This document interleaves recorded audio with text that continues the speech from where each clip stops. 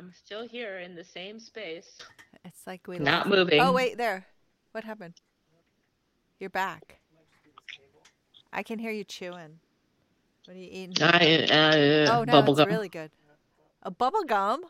Hmm. I, I'm an adult. dude, you're not in the studio and then all of a sudden chewing bubble gum while you do podcasts is okay. I just popped it in the break. I just wanted it, and then I'm gonna spit it out.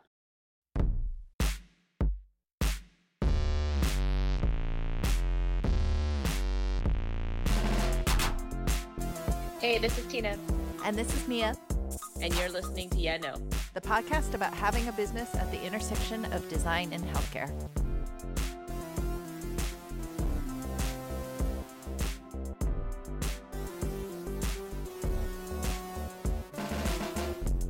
Hi, Tina. Hi. Where are you? I'm calling from Garrison, New York. It's a lovely little town So far outside of away. the city. I know. I live far away. We thought we would try recording from different spaces, even though you're very sad because you like to cuddle when we record all the time. I do. I It's hard. like when we touch toes. Can you tell our listeners a interesting fact about Garrison, New York? Oh, an interesting fact about Garrison, New York is that we have a lot of dirt roads on purpose. So all of the original dirt roads, well, most of the original dirt roads are still here because Dirt roads on purpose. yeah, because Garrison people believe that dirt roads. Well, it's true. Dirt roads make you drive slower, and so they like that community kind of feel.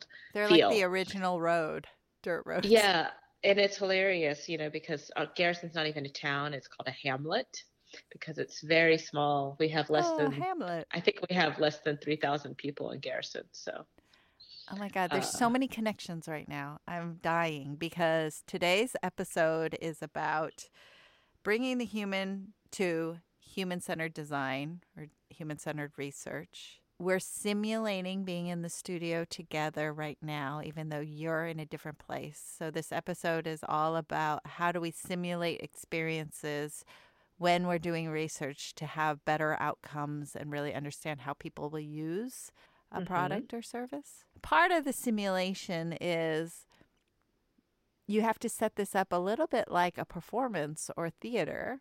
And you live in a hamlet, which is like Hamlet from Shakespeare, which is theater. Wow, that is some obtuse connecting dots. How's that for a That transition? I got a feel of what it's like to be your son when you're trying to teach me something, and I'm just waiting for you to get there. That was amazing. Yeah, See so what goes on in that's my brain when you're not, when I'm left to my own devices? yeah. There's drinking in the studio again, apparently. So today we do want to talk about the human and human-centered design, human-centered research, because one of the things that we always make sure that we include in our research is direct contact with the end user, or if the end user is not available, some stand-in for the end user. And we've done that in a lot of really inventive ways. And I think for us, we never really say anything's off limits. And for us, it's all about just trying to simulate or mimic the end experience as close as possible so that we can really get how people would react in that type of a situation. Right. But I think that what's important about human centered design research, especially in healthcare, is that we're oftentimes experimenting with things that don't exist in the world yet, that are new ideas or new innovations. And so, how do you do research on something that doesn't exist? Or how do you understand what something could be, how it could be designed if there's no precedence for it? And so a lot of times I think with some design research methods, there's this idea of taking a white model, which is a blank model, and having someone, tell us how would you design this device, or if you could have a screen, what would the screen tell you? But this is a Yeah, little different. right. A lot of times we have to do a little bit of a step back with the client and say, we want to remind you that the prototypes or the ideas or the things that we're sharing or the things that we're simulating, they are not meant to be rough drafts of what the final end product or service experience will be. They are simply meant to instigate a conversation and get feedback and to like help the patient or the user, whoever that person is at that moment, be able to put themselves in this situation. Because a lot of times when prototyping or design research is done, it is some kind of version of what the end thing will be. And for us, that's not really how we use stimuli in research. Yeah, so some of the things we're going to talk about are methods of doing this type of research, which we call experiential prototyping or interactive interviewing, because of this setup of creating a scenario and allowing people to experience something hands-on. And I think some pros and cons of being in person with someone or, getting to know them within a research setting. We'll talk about that. We'll talk about the value of doing this type of research and why it's important. Yeah. So let's start with our story of health.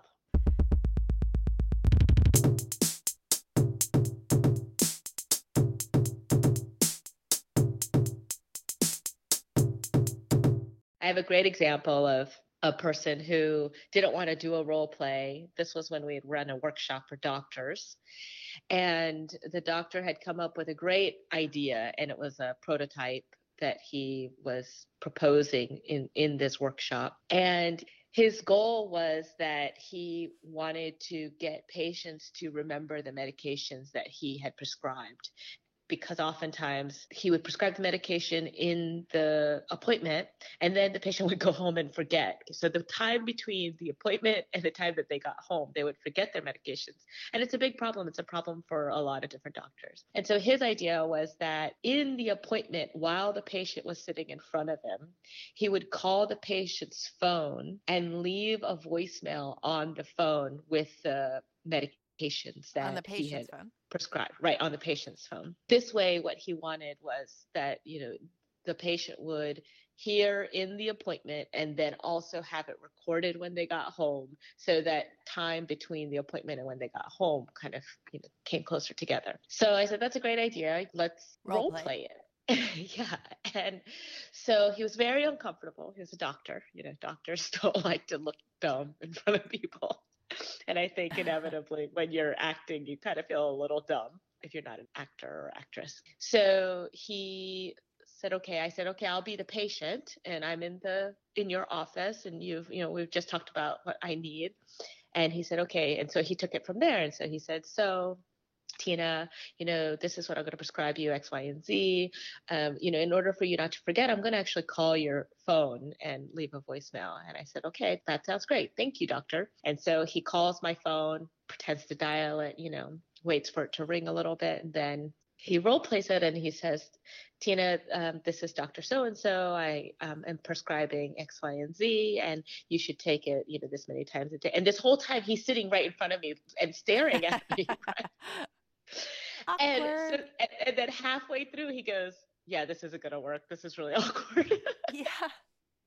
Because you just would never know unless it's like in your mind that sounded like a really good idea, right? Yeah. But then he realized, oh, this is really awkward. And so he goes, I'm going to have to do this right after the appointment because otherwise it's just going to be really awkward. And so I loved that because in your mind, that sounds like a really great idea. Everything works, the patient will remember, they're going to be listening, it's going to be all these great things.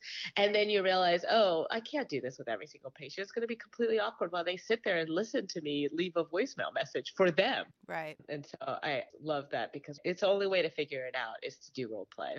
Right. How do you understand what something could be, like what the potential of something is and how someone might use it and how should we design it?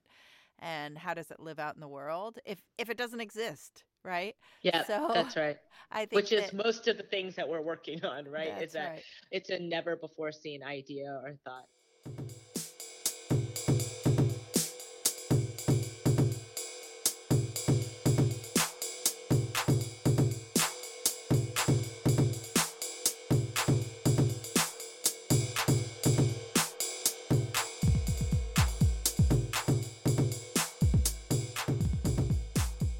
Let's spend a little time talking about the different methods that we use in human-centered design to make it more human. I don't think they're too far off from what other people use, but I do think that we're a little bit more, I guess, freewheeling in what types of, I should say, we're not freewheeling. Experimental. We're experimental. Yeah. Yes. Jinx.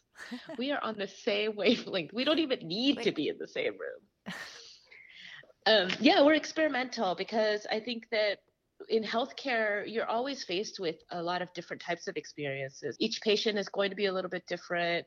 The interactions that you have with doctors and nurses and all those types of things, what hospital you go to, where you're going, those all are going to be a little bit different. And so for us, we always try to be a little bit more experimental in our methods. Right. One of the methods that we've cultivated in the last decade that we've been in healthcare is what we call interactive interviews. Interactive interviews, which I love. Yeah. Not only for the alliteration. Well, I love alliteration. Wait, I think it's assonance if it's a vowel, right? Who are you calling an assonance? Yeah, interactive interviews. They're good. We call them interactive because they're, I guess, traditional kind of interviewings from social sciences tends to be a little bit more stagnant and one directional. One person's asking the questions, the other person's answering. But we like to use co-designing techniques where, if we don't know what the end product is, we need to have somebody that's going to interact with us, that's going to be the patient in a doctor's office. And so we always have kind of stimuli that we use that's going to simulate the situation. We also, sometimes we even have, different staging areas, and we actually physically move the interviewee to a different place to say, okay, so you're at home, this is what's happening. And then we'll go to another table and then we'll say, okay, this is the doctor's office. And it's kind of amazing to see people, they just slip right in and out of that. And they can easily be like, oh yeah, this is the doctor's office, even though we've kind of just set up like a rudimentary chair and table, Right. And so it's a little bit of, putting on an acting hat and trying to, suspend disbelief a little bit, but setting the stage so that somebody could experience something as close to how it might be. And what it's been really good for is interactions that happen over time. So like you're saying, that may move from one place to another, or where the interaction's not just one and done. Yeah. We are both born of a graduate program from the Art Center College of Design in media design. And at the time, we had a really influential department chair named Brenda Laurel. Yay, Brenda has done a lot of work in theater and design. And she really pushed us and helped us to cultivate this type of research, I think, because of her theater background and how much she emphasized, the importance of really simulating and being able to suspend disbelief in order to, get your ideas to evolve and build on them. Yeah, I had forgotten until we started talking about the podcast about her book, which was called Computers as Theater. And Don Norman, who's kind of the founding father of interaction design, he wrote the introduction. He actually rewrote the introduction to the book, but I thought that this quote was really important. He says, "Theater is dynamic, changing, and always in motion. Theater is about interaction. It's about themes and conflicts and goals and approaches to these goals, frustration, success, tension, and the resolution of those tensions." And he said, real interaction does not take place in the moment on a fixed static screen. Real interaction is ongoing over a protracted period. It ebbs and flows, transitions from one state to another, and the transitions are as important as the states. It's so poetic. It is poetic. It is. But that's, that is interaction design, and they're talking about computer interactions. But I think as we think about services or we think about human to human interactions, it's the same thing. It's like you can't script them 100% and predict, that people will follow them to a T, because, we're human beings and there's emotions involved, and there's, kids yelling in the background, or there's life that gets in the way, and things just don't always happen the way that we expect. So by creating these simulations, we're trying to see how something lives out in the wild and what things might come up that are unexpected and may cause us to think about the interaction or the service or the product in a new way. As we were thinking about the subject of this podcast, one of the things that kind of struck me is we talk about design research, and I feel like design and designers tend to want to be purists. They want to be influenced by, design in the past, whether or not that's graphic design or, interaction design or whatever that might be. And then research is kind of the purest of the pure. A lot of people want to do this unbiased and exacting, calculated research. And when those two things come together, what I find in the research that, we've done in the past is that it's not clean and it's not exact. And we have to bring in elements of theater. And it doesn't look like the classic, surveys and interviewer asks a question, interviewee answers a question, this kind of back and forth, because we're looking at those experiences. And as you're saying, those experiences are oftentimes unscripted. We have to kind of set up an environment where that research can happen in as close to real life for that individual as possible. I thought that those two things coming together really struck me as an interesting kind of dichotomy, because they both are these purist professions or silos. And then when they came together, for us at least, we've been kind of messing them around and moving things around, which for us, I think is fun. It's like peanut butter in my chocolate. Yeah, or as Pete used to eat when he was a kid, it's peanut butter and mayonnaise. Oh, gross. So disgusting. He says that he thinks it's a joke that his brothers played on him, and then he actually ended up liking it. I feel nauseous right now. Yeah, I'm sorry. I'm going to erase that right now. I'm going to change the subject and erase mayonnaise and chocolate out of my mind. Mayonnaise and peanut butter. Oh, mayonnaise and peanut butter. Even worse. I know.